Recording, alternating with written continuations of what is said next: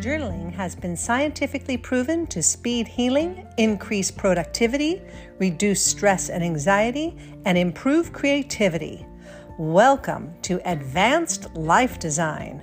Welcome to living by design, not default. This is Rebecca Kokendorfer. I thought I would record today's podcast outdoors so that you can hear the birds sing. We're having a gorgeous day in the Pacific Northwest, so I'm hoping you'll be able to hear more birds and less siren. Hey, today's topic is a really important one. It's a really good one. It's the miracle of the sleep diary.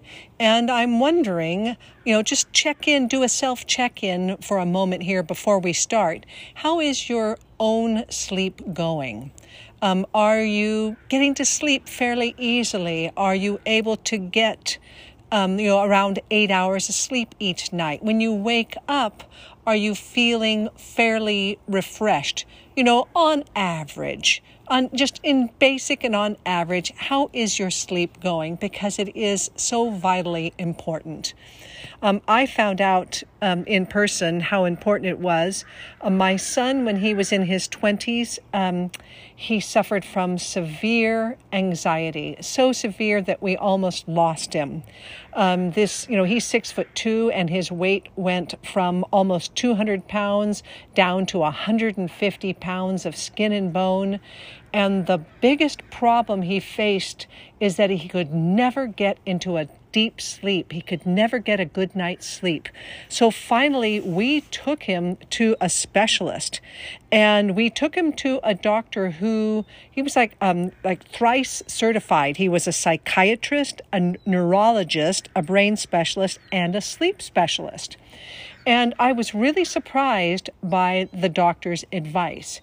He did a brain scan of my son, and his brain scan showed that it was fire engine red with anxiety, even when he was in the resting phase. So even when he was supposed to be sleeping or when he was supposed to be sitting, his brain was just fired up all the time. And the doctor said that before medication or before we made any other changes, the first thing we had to get in control was his sleep. That sleep was that important. And it was. Interestingly, he had us for a month, for 4 weeks, he had us keep a daily sleep diary. And it's a sleep diary that comes from the National Sleep Foundation. And you can Google that and print that out because it's free for everyone. And at the end of this podcast, I'm going to give you the questions that the sleep diary has you answer to. So I'll give you the questions that are included in it. It's a simple 1-page, and you do the sleep diary every morning when you wake up. And it is miraculous because it is so, for one thing, it is so validating. The questions that are included in the diary, instead of you just feeling like, what's wrong with me? Or, oh, just blow it off. It's just sleep. You see what you are writing down and how you are answering these questions every day. And it is validated. It validates the fact that you're having a struggle with sleep. And that's honest, but it also is very empowering because you hear your answers. Now, there's a couple of ways you can do the sleep diary. So my son, for example, he would wake up and he would come to me. He's vision impaired. So I would call out the questions to him, and then I would write down his answers. And that was beautiful. We had a really good time together. It was almost like therapy. And I would ask him the questions with no judgment, no comments on my part at all. He would just give me his answers, and he was able to hear himself with the answers.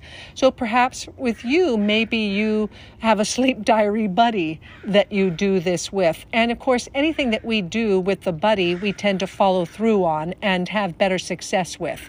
Or if you are used to journaling, you can just print out the pages, maybe try it for a week, maybe try it for 2 weeks, print out 2 weeks worth of pages, staple it, and then every morning when you wake up, just go through, or maybe while you're having a cup of tea or a cup of coffee, run through the questions. It only takes about 10 minutes.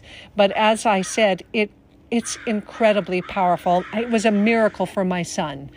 It turned everything around. He began sleeping regularly, and that with some melatonin, and he has some medication now, and now he's able to graduate and have work, and his weight is healthy. It was absolutely the pivotal game changer for us, was him getting a good night's sleep. So let me jump right in, and I'll give you the questions, okay? The question number 1 is you put the date down and the day of the week. And then the question is, I went to bed last night at. You write down your time. I got out of bed this morning at, and you write down the time. And notice how these are just non-judgmental questions. Last night I fell asleep, and these are some check boxes. I fell asleep easily, after some time, or with difficulty. And then you just check the box. I woke up during the night how many times? You put the number of times and the number of minutes. Last night I slept a total of, and you total it all up, how many hours you slept. My sleep was disturbed by, and this is where you list the mental or the physical factors, including noise, lights, pets, allergies, temperature, discomfort, stress, etc. You write it down. My sleep was disturbed by, and this part is really eye-opening because you will notice patterns and you'll realize, I'm keeping my room too hot. I need to cool it down, or too much light, something like this. So be sure to answer that question. When I woke up for the day, I felt, these are check boxes, refreshed, somewhat refreshed, fatigued. And once again, that's validating. It's very honest. And then you start thinking about, that kind of like going back, reviewing your day. What might have improved or might have hurt your sleep? So here are the questions in this area. I consumed caffeinated drinks in the morning, afternoon, evening, or none at all. So then you write down, and how many cups of caffeinated drinks that you had, and what time you had them. Next question, I exercised at least 20 minutes in the morning, afternoon, or evening. My son discovered that when he exercised in the evening, that threw off his sleep, that he needed to exercise early enough in the day. And my son also discovered that the dark chocolate that he was eating, if he speaking of caffeinated beverages, it wasn't a caffeinated drink, but it was the caffeine in the chocolate that if he ate it after a certain time, it disturbed his sleep and kept him up too late. You're just going to love this. The next one is you write down medications you took today and list those out. And then the next one is took a nap, ? And then you circle yes or no. And if it's yes, for how long? And then during the day, how likely was I to doze off while performing daily activities? No chance, slight chance, moderate chance, high chance. Throughout the day, my mood was, this was one of the best questions too. Throughout the day, my mood was very pleasant, unpleasant, very unpleasant. It's a very honest question, and this is part of mindfulness, is that you get to turn the mirror inward and see, how did you feel that day? The next one is, there's only the last two here. Approximately 2 to 3 hours before going to bed, I consumed alcohol, a heavy meal, caffeine, or none applicable. So alcohol, heavy meals, and caffeines are shown to reduce your sleep, the quality of your sleep. So you'll want to have your meals earlier. And here's the last one too, is in the hour before going to bed, my bedtime routine included. This is called sleep hygiene. For some reason, when it comes to sleep, they use the word good hygiene. I have no idea. It seems odd, but we'll just flow with it. And good hygiene means that you're turning off electronics before you go to bed and things that are stimulating, not exercising too late. So this question is, in the hour before going to sleep, my bedtime routine included reading a book, using electronics, taking a bath, doing relaxation exercises. In other words, write down, what was your sleep hygiene? What practices did you do that are either hurting your sleep or helping your sleep? And then the last one is that my plan for tomorrow. And this is one that was not written on the diary, but my son and I wrote it in each day over on the left-hand side on the notes, and it was really great. My plan for tomorrow is, and that's when you see this, and with your mindfulness, you write down whether you're going to start to bed earlier, or you notice that you're going to reduce medicines or increase medicines, or the caffeine, whatever it is. Make sure you add in to the sleep diary in the notes section, my plan for tomorrow is, and you're going to love it. It's super helpful. So once again, this sleep diary, just Google it. It comes from the National Sleep Foundation, and you'll see that on the left-hand side of the page, it says complete in the morning. On the right-hand side, it says complete at the end of the day. But for my son and I, we just did it one time each day. We did it in the morning, and it worked great. It was absolutely a life changer.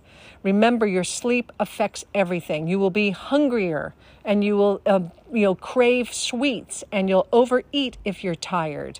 You won't function as well. You don't do your best work. Life is not as sweet when you are not rested, and you are worth a good night's sleep. Do whatever you have to do to figure that out, because that fancy doctor we went to at the Amen Clinic, he was a psychiatrist, a neurologist, and a sleep specialist, and he said that sleep was the most important thing. It was the number one thing that changed everything else.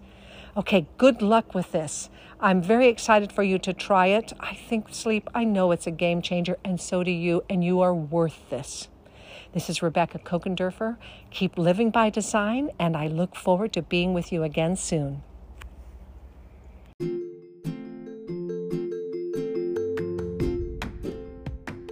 This is Rebecca Kokendorfer. In addition to private classes, I also keep a couple of one-on-one spots available. So if you need help, reach out to me, Rebecca@journaling.com.